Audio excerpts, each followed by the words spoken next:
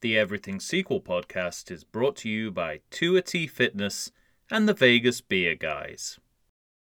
The Everything Sequel podcast contains explicit language. 'Cause we learned it from you, Dad.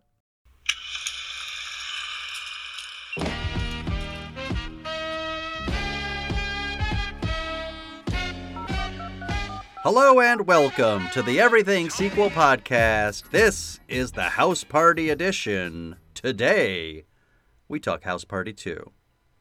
My name is Michael Shantz of the How Dare You Awards. Joining me, the man with the high hair, Tom Stewart of Lonesome Whistle Productions. Hit him, Tom. This isn't a black thing. This is a deadbeat thing.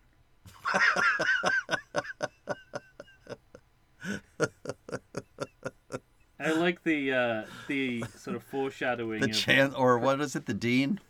The dean of the sort of Chris Rock-esque comedy of class distinctions within African American society. Yes. Sort of bubbling up here. I'll give a shout out to that actor if I can remember his name. Yeah, the befuddled dean. William Schallert, I think is man. He really sold all his little comedy bits. He did, absolutely. Yeah. Some nice performances in this movie and the next movie, I think. But we'll talk about that. We'll get there. Easy, buddy. We'll get there. All right? Quit chomping at the bit. We're talking House Party 2 right now. In these first two movies, I don't think there's any shortage of scene-stealing performances. There really are. There's a ton. From a variety of actors. Yeah.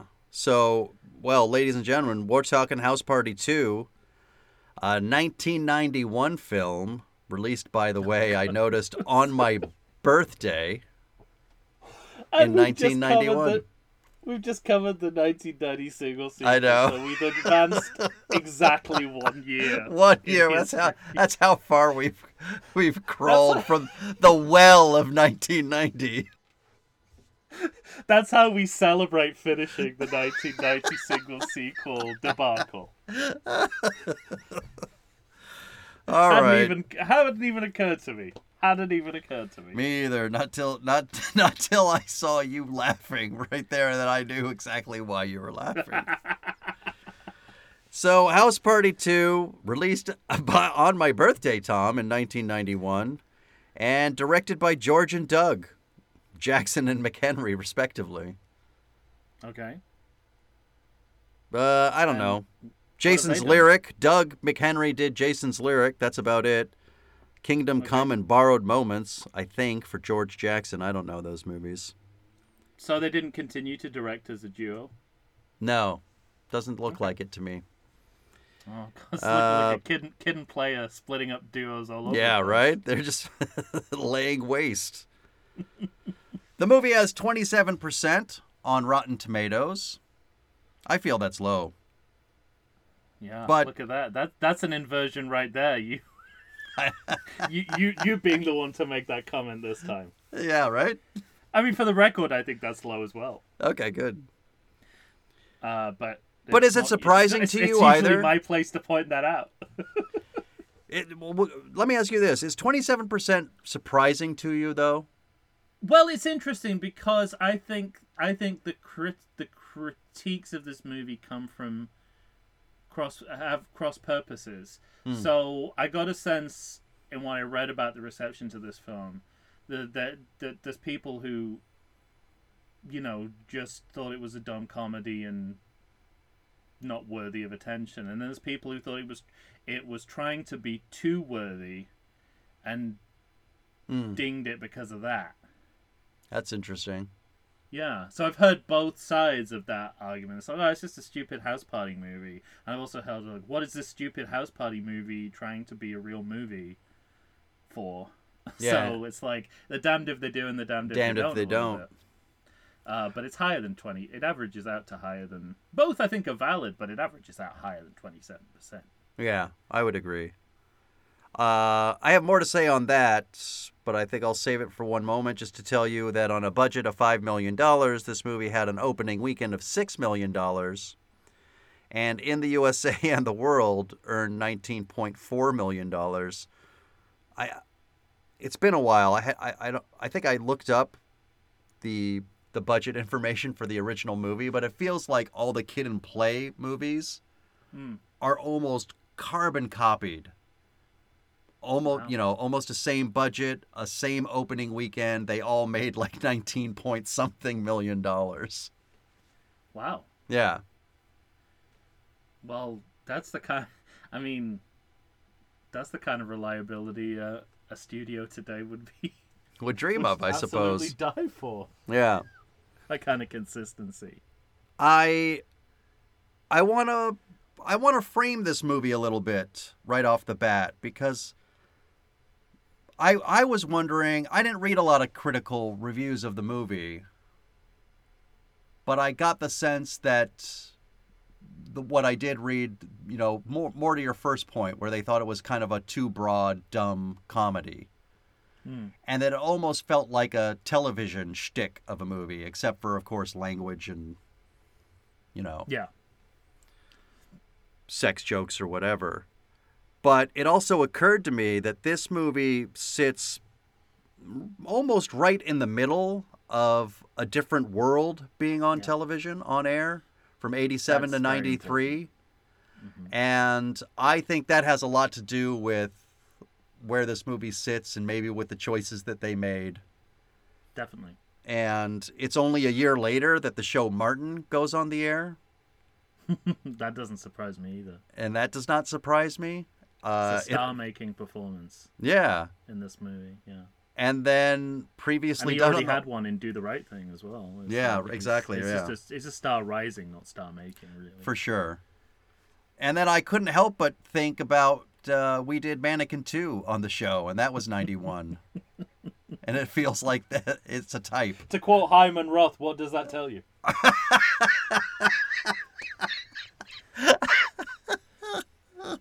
Aside the fact that embezzlement was involved somewhere. Right, yeah. So anyway, framing the movie like that, it's funny. It's just a lot of the choices they make all of a sudden come into clear view for me, why they did what they did. You're absolutely right. I think it's completely about the historical context in which it was made. I think that's brilliant what you said about this being in the middle of a different world. A network sitcom about the African American college experience that was a spin-off from The Cosby Show. Yeah. And I think overall this movie reaffirms some of Key and Peele's observations about African American centered movies of this period in any genre. You did promise you'd talk about them.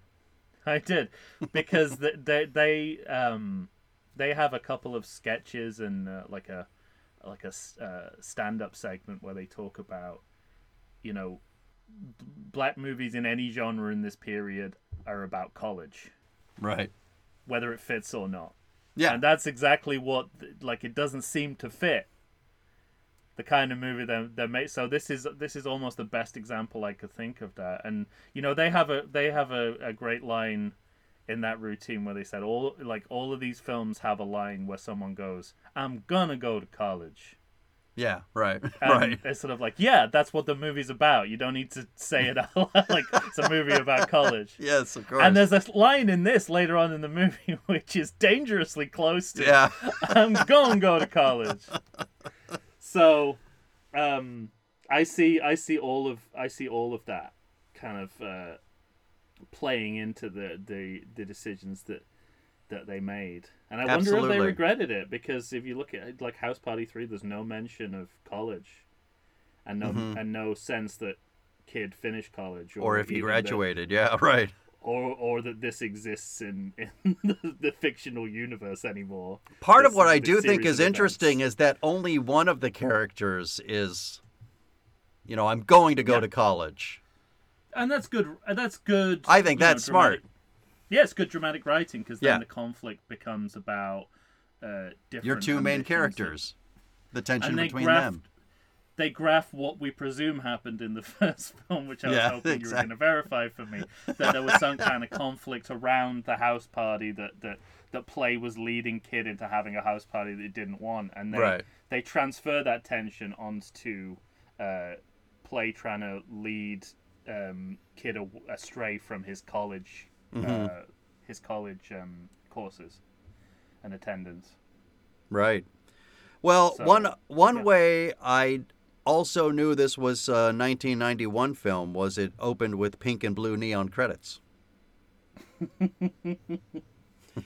I have a lot to say about the opening to this movie. This opening really took me aback. Oh, all right. I mean, first of all, when the New Line Cinema ident comes up, it's like a box of chocolates. You never know what movie you're going to get. Exactly right. No idea. It's just like, if there is a logo that tells you nothing about the movie you're about to see, it's the New Line Cinema. It's a New logo. Line. Could be literally anything coming next. Mm-hmm. And, if I had to bet on a movie that... It could be a chocolate with cough syrup in it.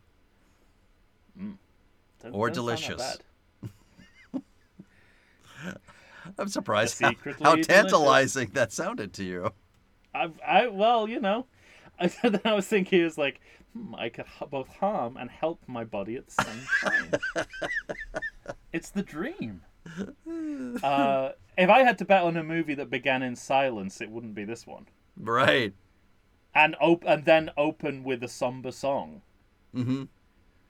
Because this movie begins with a dedication. Yeah. To an actor who died, star of the original, who died in between movies. Or I think he might have even died before House Party had even wrapped, maybe. That might be right. Yeah. Either way, if we're judging this movie as a party, and it's telling us to, it got off to a flat start. This party so far is bringing everyone down. And then, we're immediately into a nightmare. So it's like, tonally, it's a really strange way to begin a comedy like this. Well, yes. It's very melancholy, it's like acknowledging that someone, acknowledging that someone died since the last movie. But let's also congratulate the film for doing that because, we give a lot of shit to movies, Poltergeist, other movies we've seen, in which off-screen deaths are not referred to, talked about, acknowledged in any way, shape, or form, and sometimes in distasteful ways. And this movie, you get a dedication right up front to the actor, and then you show no disrespect to the character by making sure that his son is still connecting to what his father wanted. So much to the extent that it's giving him nightmares. And yeah, it's a little dark, but I also think it's a little sweet. And then you also add Whoopi Goldberg into the mix. And it's like this, up-down of wink, wink and sad, sad. I think it's kind of funny. And then it goes into the imbas of imbasses. Mm-hmm. A photograph of a character from the original movie who will not be in this movie, who is dead... And that talking. Then turns into recap footage from the original movie. Yeah, exactly. We have a winner. In the Imbas Stakes. Fucking bingo. This is the Cup Winners' Cup. Yeah, for sure. And I think, that's setting out with, I think certainly, I don't know if it works necessarily tonally, but it's a bold choice to begin the movie and the plot revolving around the death of a legacy actor and character from the movie. They're sort of making lemonade from lemons. They're turning what could possibly be a reason not to make this film to their advantage. I agree. And then it's funny because, later in the film, I think you kind of alluded to this earlier, or kind of talking about the tension between the characters, which comes into play later in this movie. Kid and play. Yeah, but aside from that, you don't have a lot of direct references. I'm assuming because I haven't seen the movie, but up top you get one of the very few references to the first movie in which they go to church and they're sort of outcasts at church, like those bad boys that threw that house party, That's true. Yeah. That's interesting. I Mm-hmm. like, yeah, that's their kind of consequence, right? Right, For yeah. what they They did. gotta go and take their medicine, I guess. Um, and then it's a tiny thing in these opening scenes, but I would have refilmed the scene where they're standing outside by the car, so it didn't look like an aerial was coming out of Kid's shoulder. That's just me. These days, you just Photoshop that out, Yeah, right. digitally scrub it away. Back then, you got to make a choice. You have to Let's move the shots. stick Let's or move the shots so you reshoot. can't see an aerial coming out of his shoulder. And yeah, and this is speaking of the church scene. It's a point in the film, and there are many points in this film like this, where the film wins you over with its sincerity. Like, it feels like in this Right, church scene, yeah. there's a lot of low-hanging comedy fruit, and it doesn't take it. Right. It's like an actual scene, Mm-hmm. and as you said, And you expect a bit to happen, but it's literally the preacher at the front kind of shaming these two and just sticking with that. And there's a lot of moments where I feel like they could have gone for the obvious and easy joke, and they don't, and the scene resonates in a way that it wouldn't have done if they'd have made the other choice. Right. But this is the first of those, I think, for me. Well, And next, then Iman. yeah, I was just gonna say next we have Iman.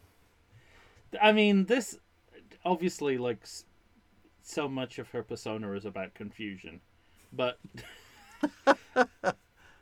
I mean, it's my initial reaction to seeing Iman was just like, I was like, I don't know if I like her when she's not shrouded in sci-fi, right? Mm-hmm. Like, Yeah. take her out of that You want to sci-fi see the context. yellow eyes of Star Trek 6. Exactly. But of course, that's playing in my mind along with one of the most stunning women I've I ever know. seen ever. It's me too. The second she showed up on screen, I thought, I think this person's too beautiful for this movie. Right, exactly. And so at that point, I was just sort of like, well, she's visually still as impressive as always, but maybe some of the gloss that the science fiction context gave us is kind of being stripped away.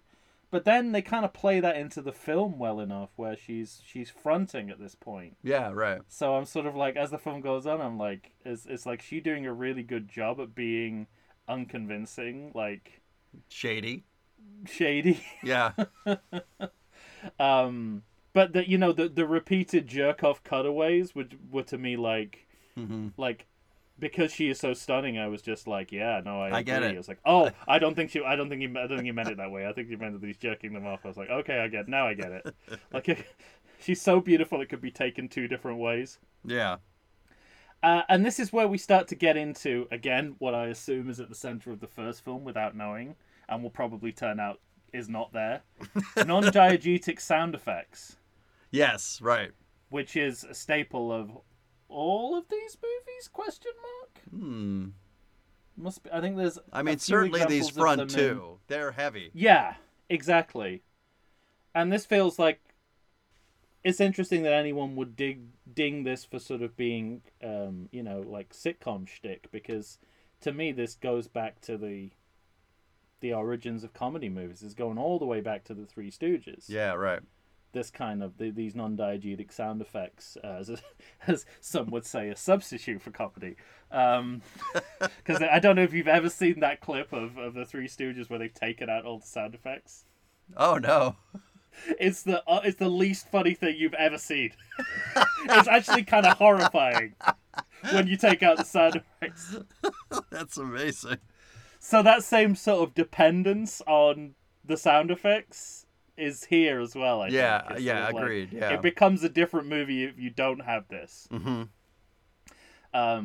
So I was interested to see that kind of emerging as a convention of these movies, although it seemed like, as far as we could tell, a callback to what the first movie might have been like stylistically. Mm-hmm. No, yeah, no, absolutely. Sort of, that I agree with. If they it felt like a callback. rather than a we've just decided to do this in the beginning of the sequel. Yeah, right. Although if that turns out that that's true, and we've no reason to think it's not, even more props. Well, and it kind of took me a little while to hook into this movie, because having not seen the first movie, what's going on with the relationship between kid and play, what's happening. Obviously, one's going to college, and you know why he's making that choice. The other one is saying, we could do this, and I think we're going to be successful. But then this idea comes into play where he's talking to Iman, and he just says, just me. It'll be just me. I do most of the work. I do most of the lyrics anyway. I was a little disappointed that didn't come up again. Yeah. In more like they're. It does in House Party 5. Tonight's the night. Yeah. That tension reemerges just in time for the series to end. Time for it to end. So because it's addressed but never comes back to, it was hard for me to sink into what's going on in the relationship there for a little while. Not enough to not enjoy what I'm watching, but your mind's kind of thinking, well, what am I watching? Where am I going? What's going on between these two? Yeah. And it kind of leaves it there on the hook for a long time. Their conflict ends up being more about, you're always getting me in trouble with these house party ideas. Yes. But something less ambiguous is that the scholarship check is going to play some part. Yeah, right. That's established as our MacGuffin. MacGuffin, sure. Pretty early on with both visually and in ADR. Mm-hmm.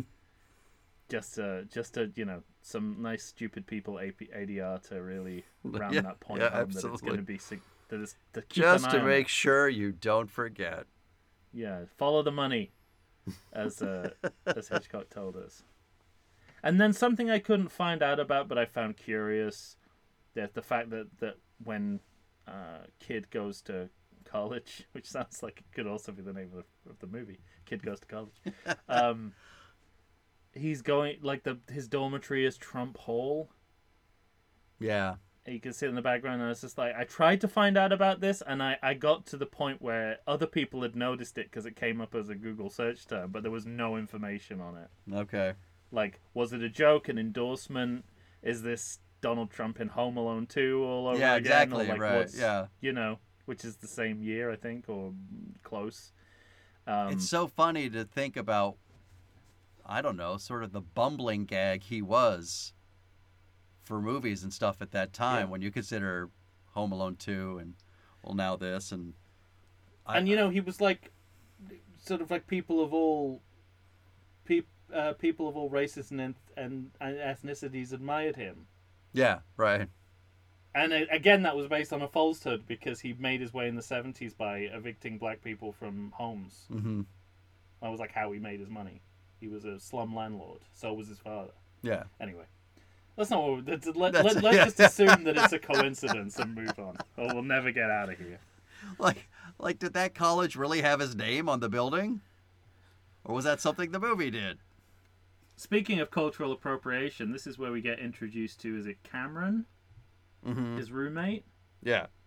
Who you find out in the course of the movie, and if you read around, was actually an actual rapper. Yeah. Yeah. But at this point, it still works without that context, because, that idea of the white guy who wants to be black is just like it's just a good bit. Right, it's like it works all the way from here. Yeah, and I would go Wire season 2. Yeah, exactly. And it's just as funny then, when the guy turns to her and it's like, you do know you're white, right? Right. Yeah. It's sort of one of those foolproof bits. It's one of those foolproof bits. Yeah. And it's such a bit that it's almost kind of ubiquitous at the time, I think. You're gonna see it all the time. But it's timeless. Like, you could do it in the early 2000s, and it hasn't lost any of its sheen. I mean, but a bit. Every character in House Party 5 is that character. Unironically, though. Unironically, yes. And another bit that I don't know if they knew was a bit at the time was when Queen Latifah says to Sydney, "You do like boys, don't you?" Yeah, so... I mean, like, how much did people know about her sexuality back then? You know, And that was my question. Officially come out in the last couple of years. Mm-hmm. And I was wondering, is that coded into the scene, or again, is that just like dramatic irony? We're looking back and now we know. That I had all the same questions because there is some homophobia in this movie, but that's when I got really curious about it, when Queen Latifah started talking about those things and bringing those up, and you know, there's no information. I couldn't find anything on it, but if they knew she was, or if they knew or strongly suspected she was a lesbian, then it's better that she's saying that line. Because there's some irony behind it, but if they don't, it's kind of sucks for her. Yeah, exactly. They've made like a gay woman make an anti-gay joke. Exactly. And this is where we start to get to. I think we're around about where Martin Lawrence's character is introduced. Yeah, I wrote down that there's a funny bit in this part because he's saying fuck so much, but Martin Lawrence is trying to be the reason of morality in the movie for at least one of these characters. He's trying to be the moral soundboard, telling him what a piece of shit he's being. And I thought that was pretty funny. I thought that was a joke that worked really well. And his star quality just shines through, I think. It really does. Yeah. And, you know, like I wasn't even... It was so much so that even though I didn't, like, know the exact timing of his rise to fame, I knew he wasn't going to be in House Party 3. I knew he would have a surrogate. Yeah. I knew he would never be playing a hanger-on in House Party 3 for the rest of his life. Movie. Yeah. Given the fact that he's already, like as we said, he's already done it and Do the Right Thing. And he shined in that movie too. Right. And that's a harder movie to shine in. Yeah. And then he goes on the trajectory to TV star, movie star, and then eventually looking like the Chicken McNugget Happy Meal toy. Mm-hmm. Yes. Well, I tell you what, we got a pretty good start. Why don't we take a break? Everyone could go away and look that up on eBay. We'll end on a Happy Meal note. Check it out. He looks modern day Martin Lawrence. Modern day Martin Lawrence looks exactly like the Chicken McNugget Happy Meal toy. That's amazing. All right, everyone. We'll be right back.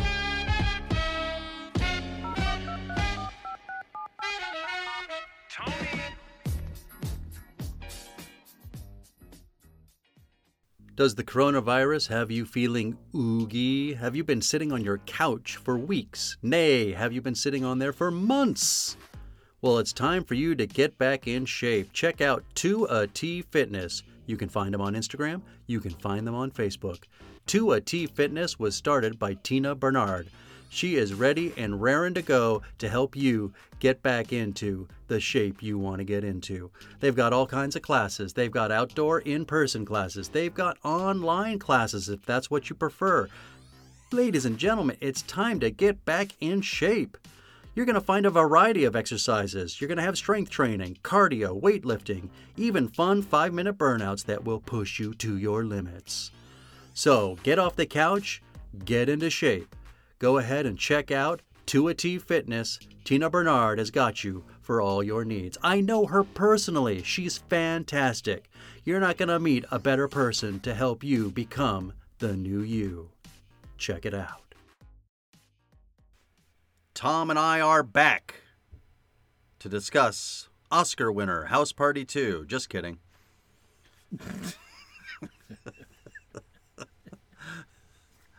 But we are here to discuss House Party 2, directed by George and Doug. Did they give their last... Oscar-worthy soundtrack, I'd say. Yeah, for sure. Did they give their last names on the credits? I should know that. Or did it just say directed by George and Doug? Because I wrote George, parentheses Jackson, and Doug, parentheses McHenry, and it makes me think that they said it's directed by George and Doug. I think you're probably right. Then that's something I should have picked up on. All right. Yeah. Well, Kid and Play, George and Doug. Makes sense. It's a better rhythm to it. Yeah, I realized that both their names are Christopher. So I started writing the Christophers. Funny how that never took off, but Kid and Play did. Yeah. We want to now. That's the non-help of a white man for you.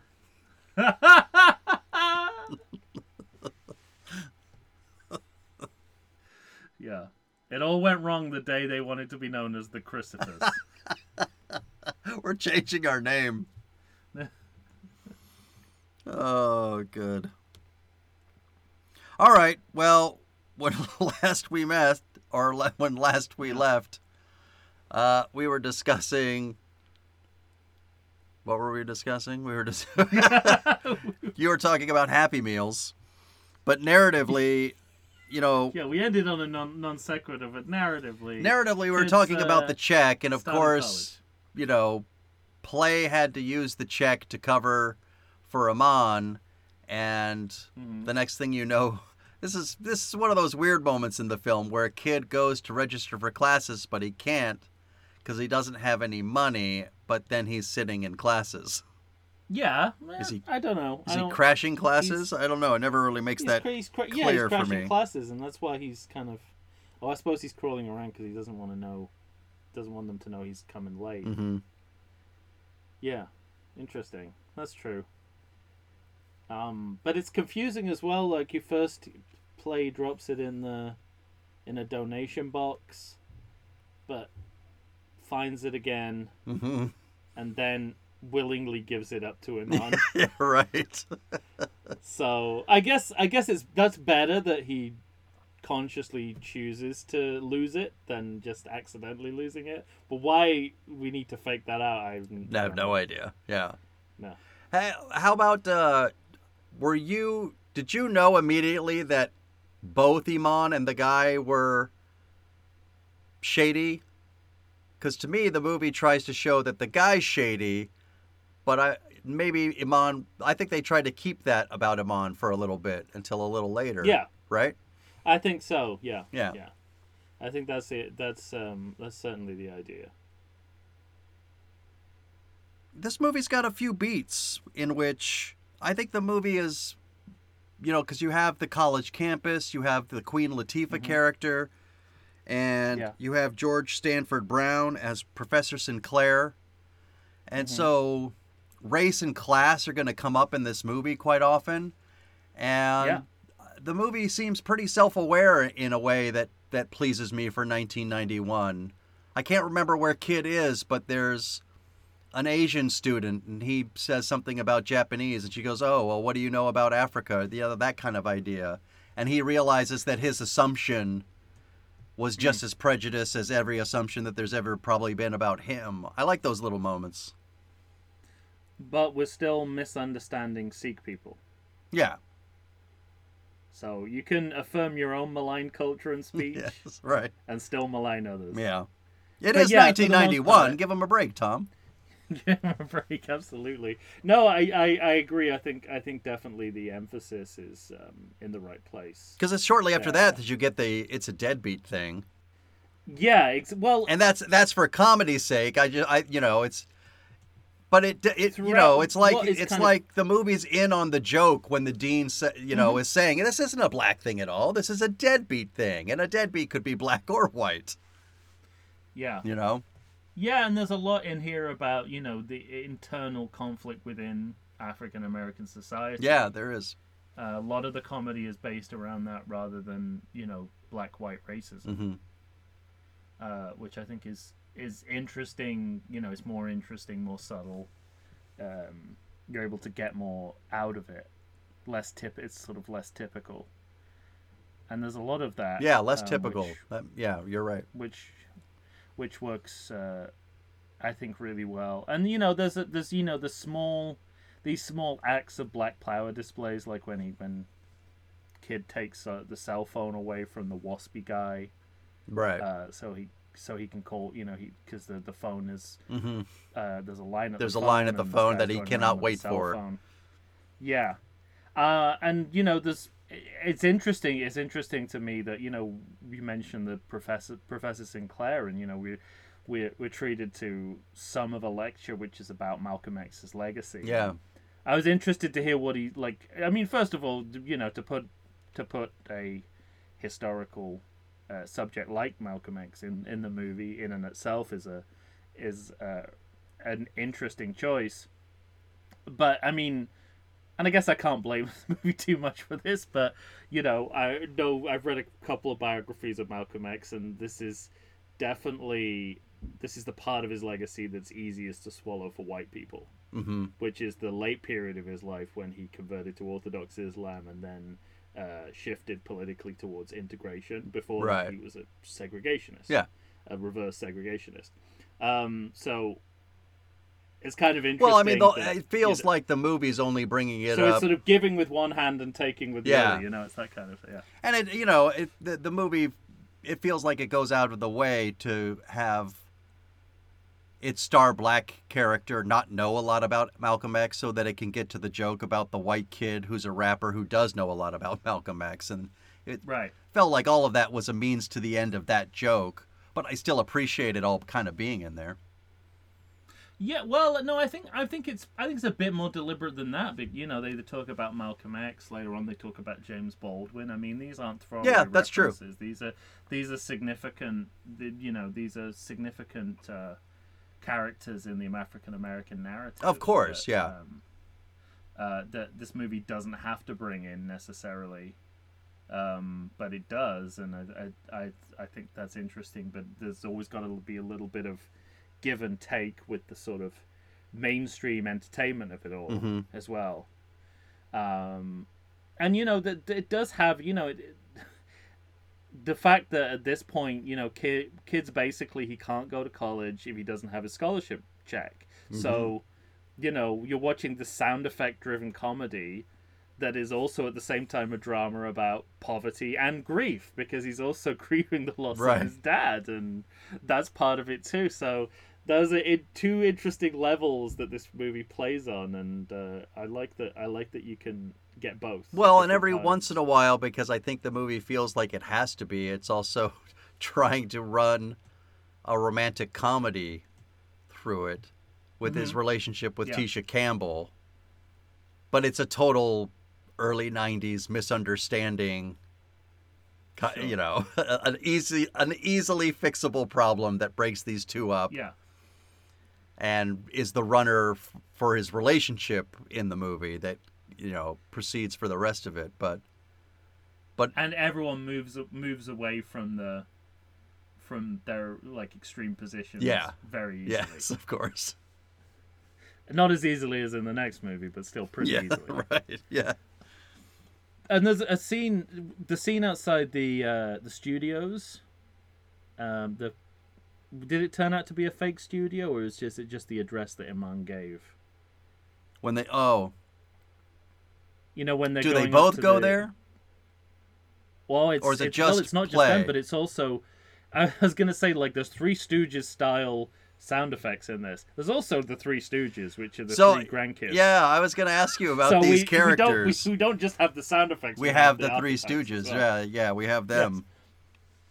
Who end up being security guards. And not only that, but it's like a little bit of this is sort of a hat on a hat, because you have the Three Stooges aspect of these characters, but then on top of it, one of them sounds like Mike Tyson. Right. So you start getting joke on top of joke, and they're by far the broadest characters in the entire film. In that way, they seem a little misplaced with that foul mouth grandma. Yeah. Right. But I like this scene because there was a lot of broad physical comedy. There's the Three Stooges, a little bit of the Marx Brothers, a little bit of Abbott and Costello in there. But the way the scene chooses not to end on a comic note, but it also chooses not to over dramatize what's happening. Yeah. So so basically what happens is they all get arrested, and the darkest and most hood of the group are the ones who are kept, Right. and the rest are released. Yeah. And the point, so obviously that's satirical, Yeah. right? About the race, but the movie doesn't put a fine point on it. And so you end up with the scene. No, but I think they have there's commentary, isn't there? Isn't there a why are you that's letting what I them mean, go? Though, but it's commentary, but they're not they're not hitting you over the head with No, it. yeah. It's just how the scene ends. Right. Yeah. And I really like that neither did they decide to make it broad or make it like, the beginning of Spike Lee's Malcolm X, or it's like it's just sort of like it feels like what everyday life is like for the people on screen, which is a really interesting thing to get in the middle of a comedy like this, for sure. And again, it sort of feels like in not making a choice, they made a really good choice. Yeah, they just deadpan it basically. And I really, you're right. There are moments where this movie shows restraint that you would think it would not show restraint with. Yeah. And there are also stuff that's more like the language of screen comedy we know, like the ironic hard cuts, which kind of dominate all sitcoms now. Yeah. Kind of popularized by Family Guy and as part of the editing language of sitcom now. Sure. And at this point, there's no sign of a house party beyond the. No, yeah, exactly. I thought the same thing. We're a good long ways from the house party. Yeah. And like you said, because they go to what is supposed to be the studios and nobody knows who Iman is, so we find out now that she is a thief, that she is in on it. And aren't we starting to get into the land of montage as well, that sort of ends with hey, you got to give me a 20-page paper? Yeah, we're getting closer to that. The montage is on the horizon. Okay.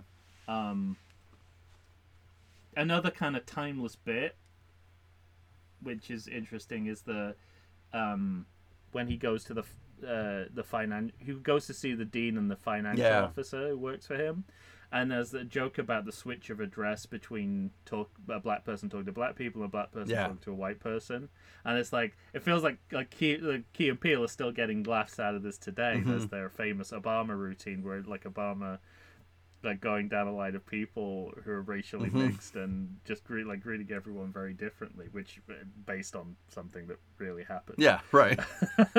With them observing what happened when they met Obama. And I also there's not much in this movie that recalls my college experience, which I've had from both sides. I've been at a college and I've taught at a college, but definitely this idea that Kid is one of those students who can bullshit his professor successfully, and yet the professor is still suspicious that he's being bullshitted. Sure. That's what college teaching is like. Right, yeah. You're aware you're being played, but you want to see how far you're being played, and whether you're being played by someone who's also capable of being a good student. Well, or whether you're being played by someone who's just a complete bullshitter who will go nowhere. Having taught myself K through 12, it's a similar experience. It's not just college. Oh, fair enough. It's just universal teaching. Yeah. Then. But it definitely, I understood that dynamic between between teacher and student. And this is about, before we get to the montage, we got to talk Tony Burton. I was just going to say, so my note before montage is Tony Burton. And what a treat it was to see him yet again.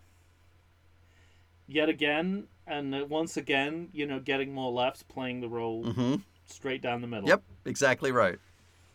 A ridiculous character played completely straight, and it's funnier because of it. Yep. The visual humor only works because he's playing it so straight because of that ridiculous hairnet. It's great. And when he goes into Kid's face and says, "You saying I look stupid?" with the hairnet on, and you only have to see the blooper reel to know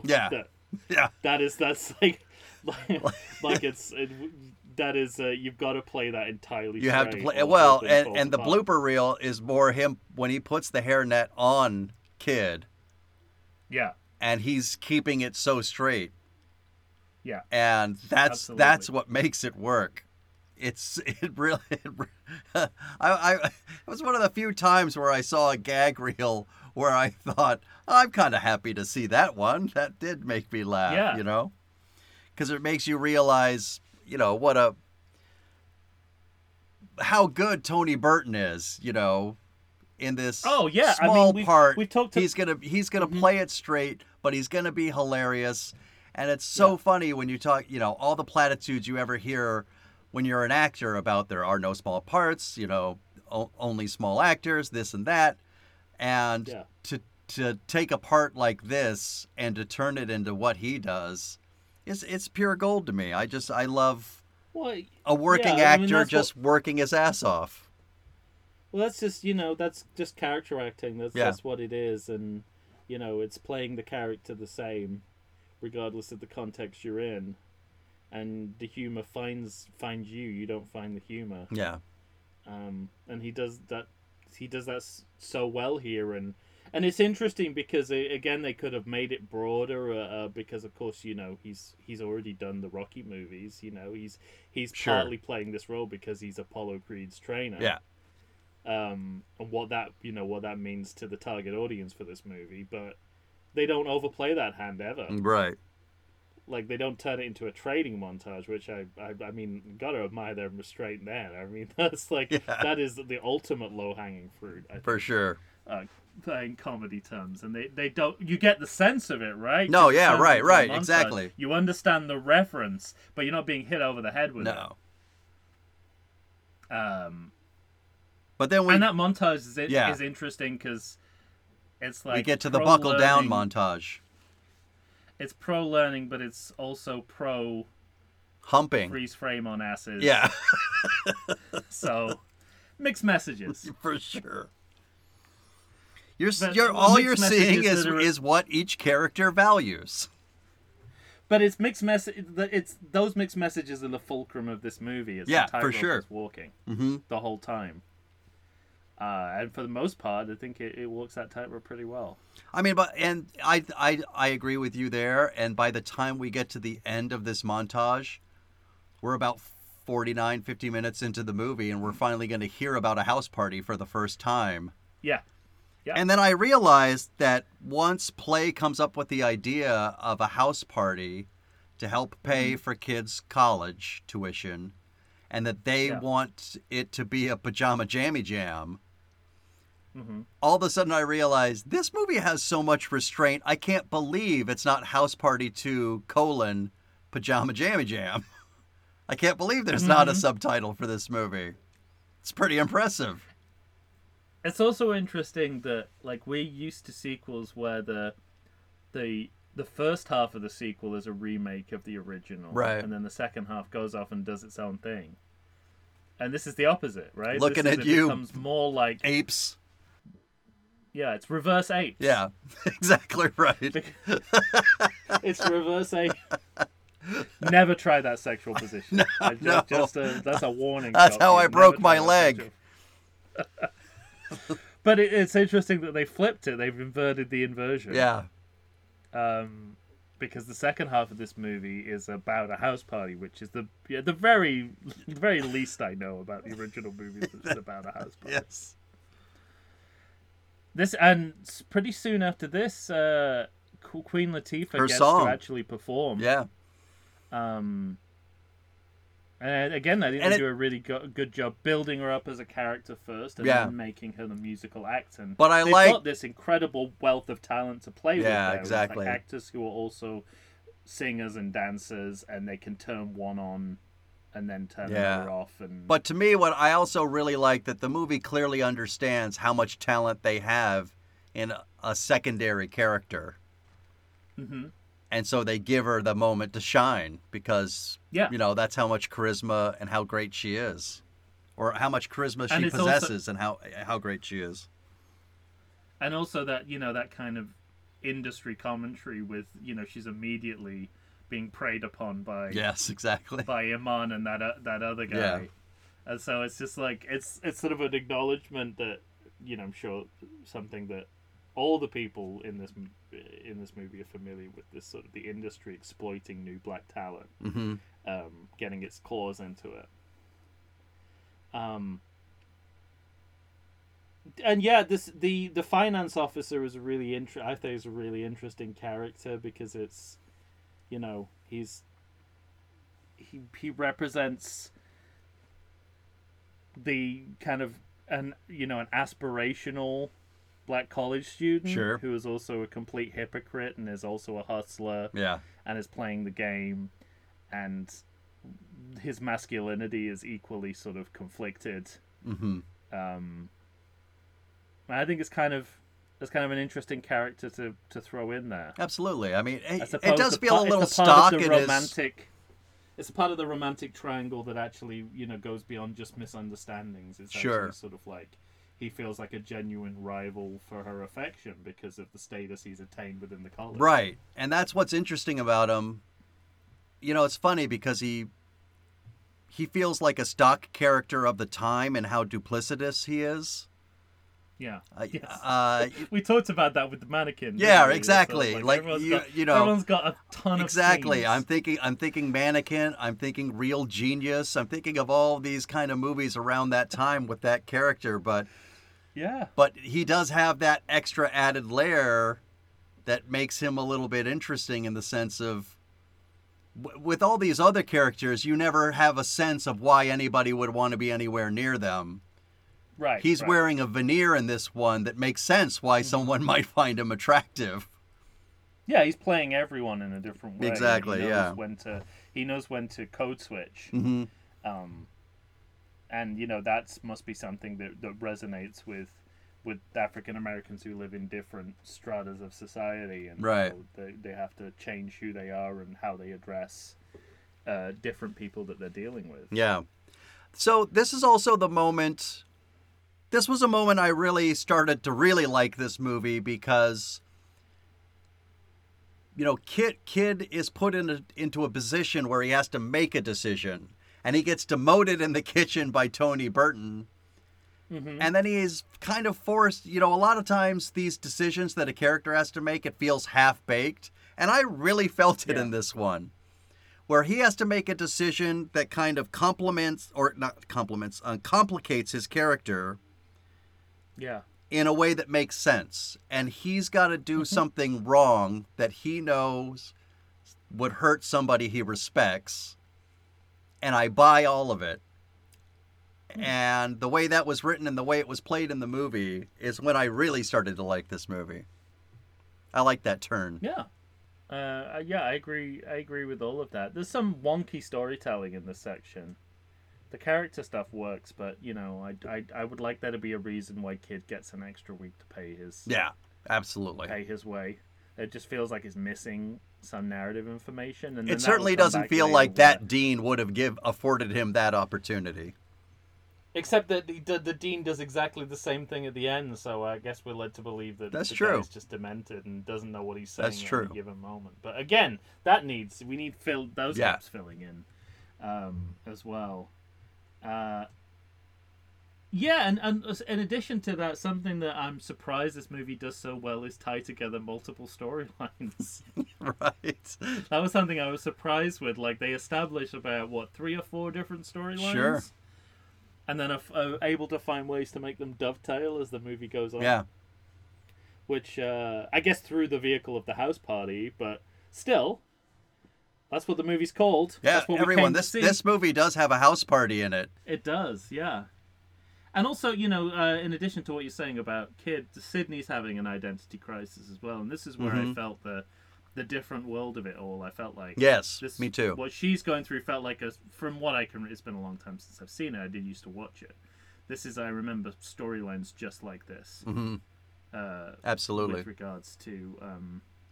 it was Lisa Bonet. Lisa Bonet, yeah. It was, playing... What was the name of her character? Can you remember? Ooh. No. Rudy, Vanessa. Wow. Well, why can I remember Theo? Why can I remember all the kids except Lisa Bonet? Raven Simone. And, I don't remember what she was called. I just knew it was Raven Simone. Yeah. And their rapist father. That's what the show's been renamed now.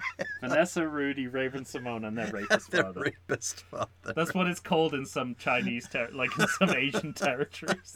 That's the translated title. Oh shit! I don't know how to say his name, but I guess he's a big deal. Ralph Tresvant. Who's he? The like, again, the blind leading the blind. I looked him up. He's a semi-famous rapper, or a very famous rapper at the time. This is getting into the house party. In the house party when they start. Yeah. Actually, we see some numbers. We see some actual house party.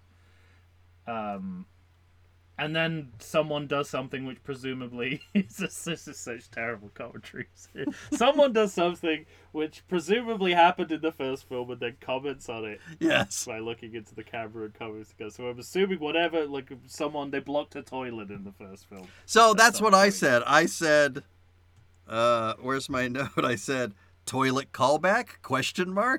Yeah. If like an archaeologist ever found those notes, what would they make of them? And this is the line I said, which is dangerously close to I'm going to go to college, which is I can't believe I'm going to be able to stay in school. Yeah, right. Which I thought was could have been written by Key and Peele. For sure. And I also like again that sort of versatility of the people in the movie. Sydney. You know, he's been, again, like Queen Latifah, she's been established as a well-rounded character, but now she gets to show off her dancing chops. Yeah, right. And this was, as soon as the movie started, I was like, they gotta show it, because, you know, she's incredible. Absolutely, mover. Yeah. And she's in Little Shop of Horrors as well, isn't she? She is. She's one of the back, yeah. And I was just like, this movie knows when to sort of switch gears and, use the other talents of the cast. Right. And I thought it was really... Well, I also like really the good. moment... There's a moment between her and Queen Latifah where she finds out there's a fundamental misunderstanding of what Queen Latifah was saying to her. You know, she kind of thought, well, I want you to be like me, and you know, I think it's a fairly well done college... it's a plot strand from a different... Absolutely, and it's different strokes. A different world episode. Definitely not a different strokes I hope not. Episode. No child rapists here. Yeah, but there's that thing where God damn it. Only adult rapists. There's that thing when you go to college and there's people you admire and maybe you take on traits of their personality, kind of a thing. Yeah. And I love the idea. I love the idea of Queen Latifah kind of giving her the business and just saying, "No, I want you to be you. You look like you're trying to be me. Who are you?" And you know. And she's also performing a role as well. Sure. She's also aware that she's sort of artificially adopting a type. Mm-hmm. And I mean, again, there's this sort of something I don't know necessarily. I was expecting more stereotypical representations of African American people. Yeah. And we got that, but there's a spectrum of stereotypes as well. So we've got the hood guys, and then we've got the Nation of Islam guy. Yeah. And I thought that was a really nice moment of sort of it's like taking in a broad spectrum of different stereotypes of black people. Sure. Which is the very least you can do, I think. Because comedy deals in stereotype, and so if you're going to deal in stereotype, you have to do it in an egalitarian way. Mm-hmm. Well, should we take one more break? Yeah, we got to the house party. We're at the house party. Some major hijinks are about to ensue. I feel like as much as two white men can, we've done our job. To the best of our abilities, to be sure. I mean, beyond the best of our ability, but that is a low bar for the series. Agreed. All right, we'll do that, and we'll come right back right after this.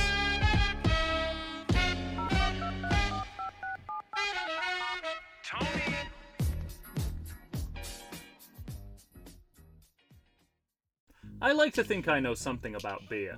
But nowadays, even I get overwhelmed when confronted by the exhaustive selection of craft beers they have at bars, breweries, and even grocery stores.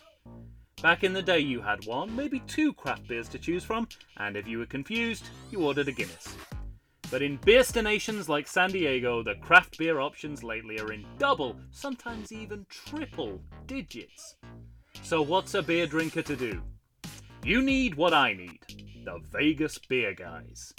Your beer of choice should be a perfect blend of malt and hops.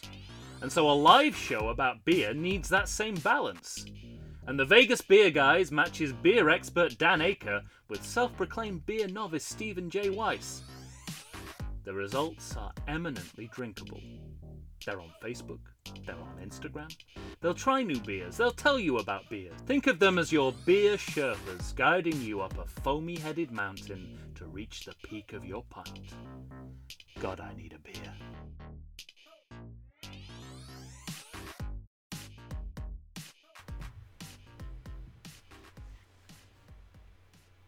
Here we are, Boot Scoot Boogieing. Tom and I are here to finish up with House Party 2. I got my jammies on, Tom, do you? Well, I mean, yes. I've had them on since I woke up. Yes, so. Of course. That's how I roll, such as it is.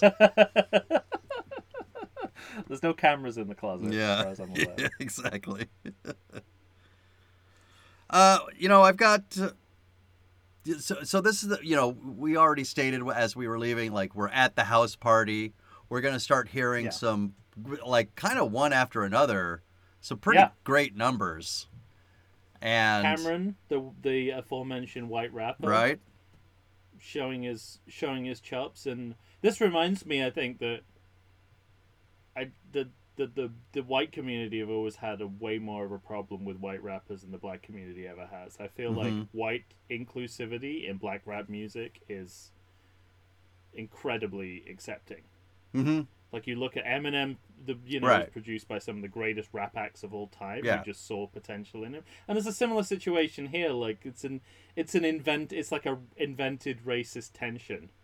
Right. You ask Chuck D, he'll tell you that what he was doing was shaped by the Beastie Boys, right? Yeah. It's like, it's an interplay. Anyway, it's just a thing I have, and this reminds me that, like, and even, to my eyes, I'm just like, it's like, this feels like it shouldn't fit. And then I have to remind myself that that's a problem that I have. It's not a problem that the people making rap music have. They really don't care if you've got talent. They really don't care. They don't care. I also noticed because they want to make money off you. Yeah. I also noticed that I started thinking to myself, in terms of Jamal, I thought I might like him better as an actor than I do as a rapper. That's great, yeah. And this is where, but I also so I was just gonna say, I also noted that, like, finally Kid and Play get to play, and when they brought their song up, I was almost dancing in my seat. I was loving it so much. Yeah, no, I think they bring it. Yeah. I think and again, I like these moments here, and I think it's more of a showstopper in the next movie, but that's more about the people doing it. Yeah. But yeah, here it's great. I also like how all the storylines kind of collapse in on each other and literally in a heap. Yes, they do. They literally do. Yeah. So this is the vehicle for the convergence of all the. I also, because the culminating in a chase down a hall. Yes, which exactly. Is, your classic slapstick. Felt very Three Stooges, and reminds me of the Three Stooges security guards. You know who they reminded me of? Who? The Germans in Mannequin 2 on the Move. You're not far off base right? with that at all. I was wondering if these two productions were talking back and forth to each other, because they're released the same year. But this is a... Well, I don't know. I don't know if they're in the original movie. Again, I was hoping you were going to answer that for me. Nope. But they're not? No, I say I can't help you is what I meant by my nope. Nope, you can't answer. So yeah. not nope, that was the answer. Yeah, I love it. It's full slapstick. The toupee-wearing janitor, the sex doll. Mm-hmm. There's even the going in and out of the dorm rooms. I mean, I think that's a direct pull from Marx Brothers: A Night at the Opera with the cabin, with everyone going into the ship cabin. Yeah. And being and I think so. Well, I mean, whether deliberate or not, it's in the same vein. Yeah. Right. It's. It reminds me also of the, plenty of Frasier episodes. Yeah, they do get a bit farcical, don't they? Yeah. Some of them. Lots of those, one door opens, one closes. Yes, I know. Kind of feels noises off. Thinking of. There's one at the cabin. Exactly. There's one. That's the one I meant. Is the one at the cabin. That's the one I'm remembering. It's basically a stage farce full of comic misunderstandings. With comic romantic Guy. Misunderstandings. With Guy, yes. There was one odd beat of weird sexual some shit going on in one room, though. Yes. Where I thought, this doesn't seem to fit with the rest of the movie. Uh-huh. Interesting. To me, it did fit with it. A beat that did fit with the rest of the movie, but kind of clashed with the non-stop physical comedy in the scene, was when Kid is actually hanging over the building. Yeah, right. The movie tells you that this is a serious moment. Like, it could have got folded into the slapstick. Yeah, but doesn't. But the movie is very clear. It's like, this is a moment of jeopardy this is very in an otherwise dangerous moment slapstick sequence. For your lead character. And it's like and after this, there's kind of another another detour into melancholy territory. As sort of like, it reminds you the movie revels as much in the comedy as it does rate sincerity over that. Yeah. When push comes to shove. Because when he pulls him off the roof, they have like a moment which is sort of heart to heart. It's interesting. I have the note here. Does the dean know his lines? See, there's some evidence in this movie that it was made very fast and the script wasn't always ready, and that some people are making up for that. Maybe. But it might also be what you're saying about the dean just doing an incredibly good job with this character. It might, it could be either one. I also noted that it felt, when the dean comes back at the end of this movie, it feels very much like a Scooby-Doo episode. Yes. Or one of those college movies that I have never seen but have only seen parodied in The Simpsons. Yes, exactly. Well, we're going to get to my note. With the crusty old dean. Yeah, we're going to get to my note for the fifth movie in this series when I have plenty to say about that particular episode, but stay tuned. And the other evidence for me that this movie was made fast is that I don't think they had Tony Burton for very long. Yeah. Because they reuse shots with him in very early on, like in the second, third time you see him as a reused shot. And I'm just like, no, I bet they only had him for a day. Probably. But and yet, when he's Tony Burton's hurt over what Kid has done is real for me. And again, he's playing it completely straight, not for comedy in that moment, and it's completely sincere, and it comes across as sincere, and I ached for. And the funny part is, because of the writing that I mentioned earlier, that Kid had to make that decision that he knew would hurt him, and it did hurt him. and so they kind of make good on that promise. Because following the house party, we have a series of kind of mini wrap-up scenes, all of which are kind of melancholy in tone, like they're trying to hit dramatic notes. He delivers his paper, or gets his paper back, rather. Graveside. Yeah. But he has that last talk with the Professor Sinclair. Yeah. And these are, important, poignant scenes. Some of the writing is kind of ham-fisted, sort of drags it a little bit into after-school specials. Yeah. This is where I felt most the criticism that it was trying to feel more worthy than it necessarily had to be. Well, and that's the thing, is that it's always hard because, a not-so-good movie that ends on a high note leaves you with a high note.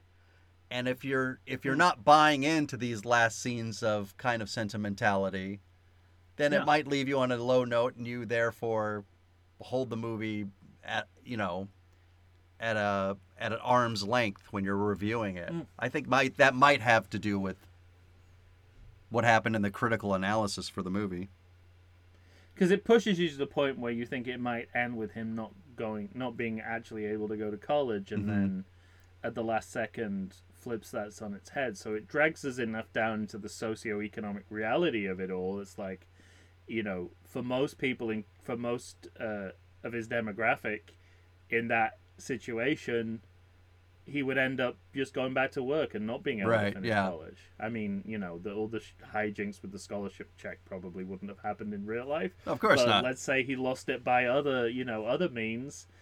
It's so it's kind of, the movie sort of wants to have it both ways, but it also wants to end in a way that's kind of utopian. It's like, I sold my car and but I actually, that moment kind of struck a chord with me, because it's better than what it could have been and what I thought it was going to be, which is that they got a record contract. Yeah, right. I thought that was how he was going to get. Because what I like about it is it shows contrition. Which then happens it shows contrition on Play's part. Yeah. And he's been talking about this beautiful car that he loves for the entire movie. And so he sacrifices for his friend, and that's true love, and now his friend gets to go to college. Let's never speak of this again. Yeah. Yes, I'm sure. And from now on, based on how they start talking in the next movie, for sure. Yeah. Let's pretend this never happened. If we were ever to talk about it, it never happened.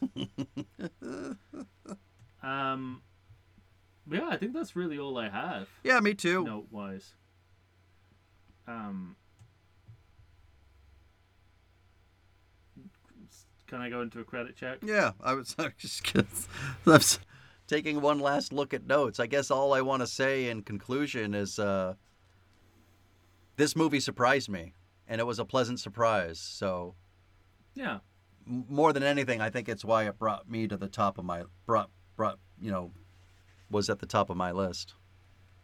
And I think you're dead on when you say, like, it's a collision of historical factors that create this particular movie at this particular moment.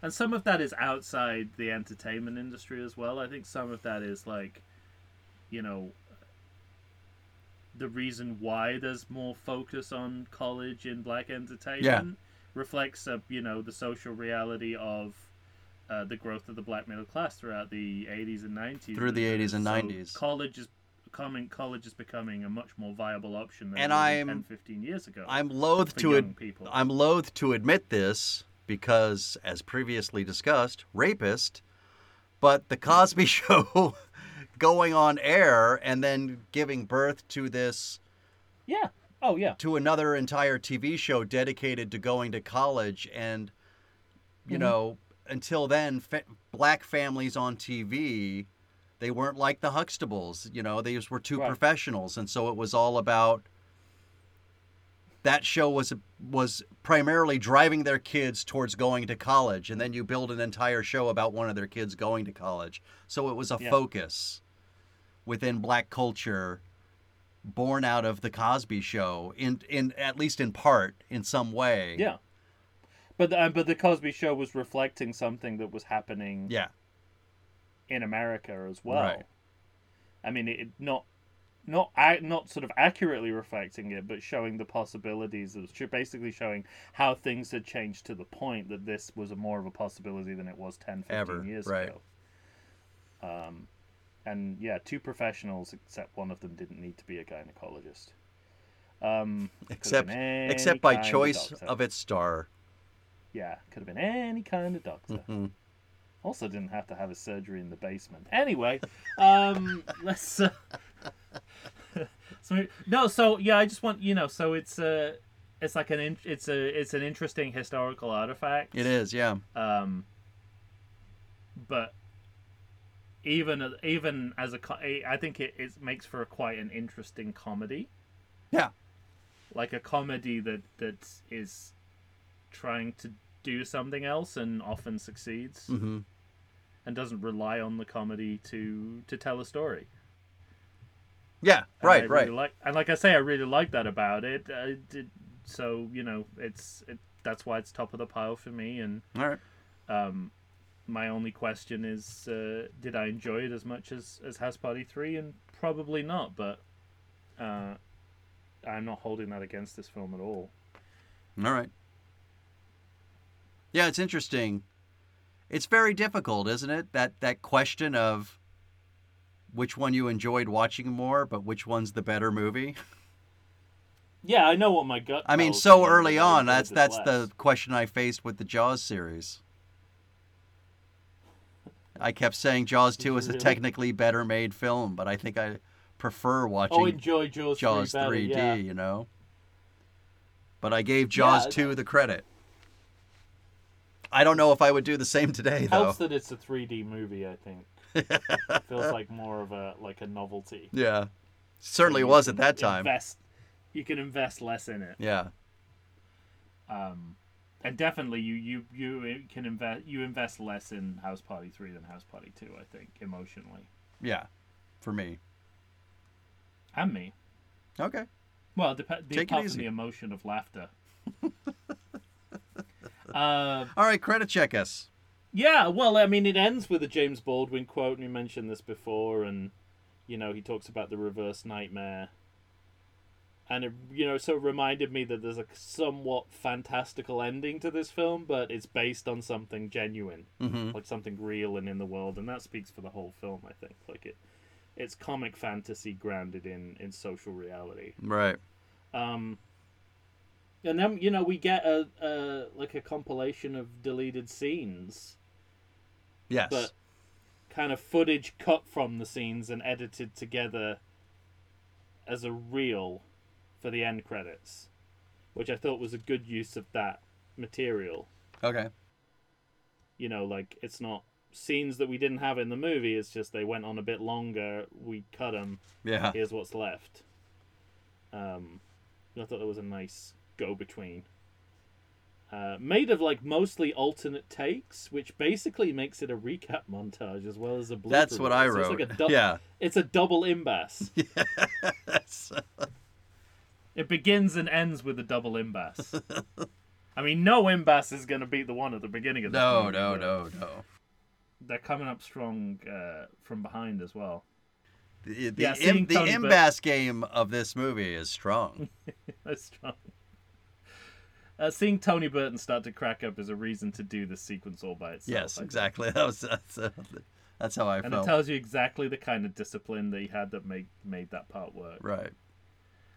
Drivers for this movie include Woody Wood and Spit Sticks. You made that up. So apparently they were letting Looney Tunes characters drive around the cast. Yeah, I think they were related to Sylvester the Cat. Clearly, this movie was filmed in Toontown. So they kind of cannibalized an alternate take of a scene from the film as a Ferris Bueller-style audience address post-credits sequence, which I thought was thrifty. Thrifty repurposing of material that you've already filmed. It reminded me of what how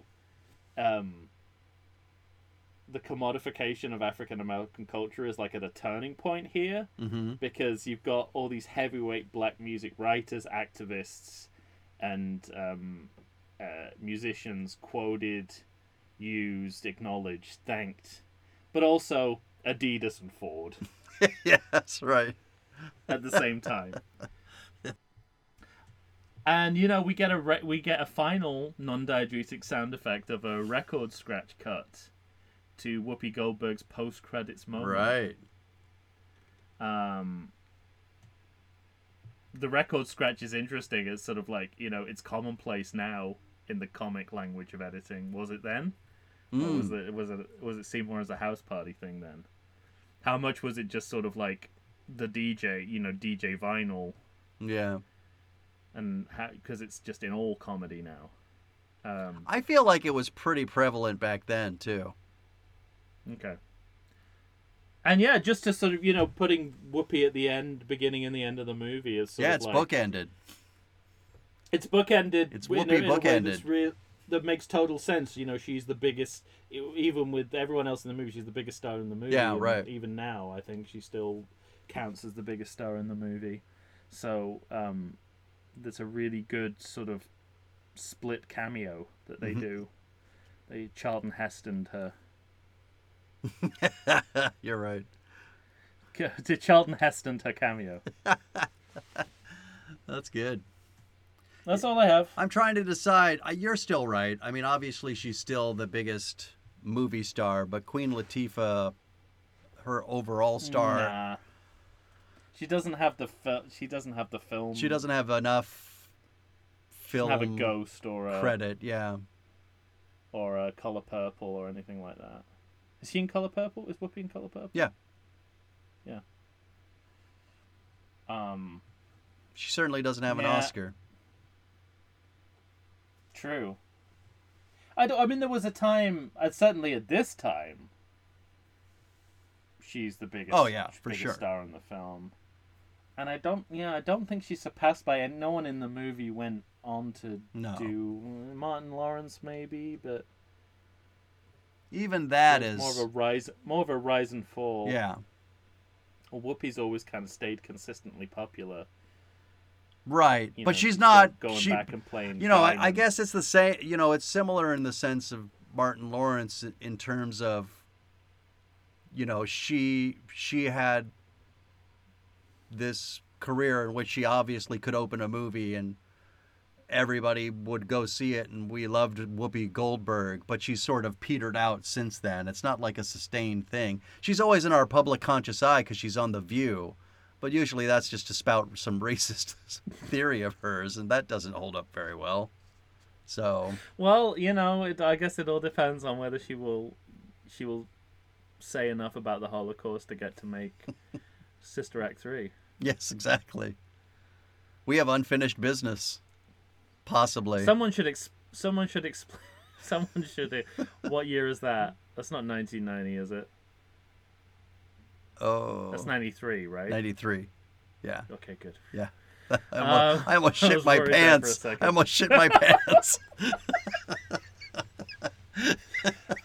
I was saying someone should just explain the dilemma to her like we just did. Right. Say, if you don't say anything else about the Holocaust, you'll probably get to make Sister Act 3. It's that simple. She'd be like, if you put it like that, why on earth would I bring it up? Do what I normally do and just, color shame Meghan McCain.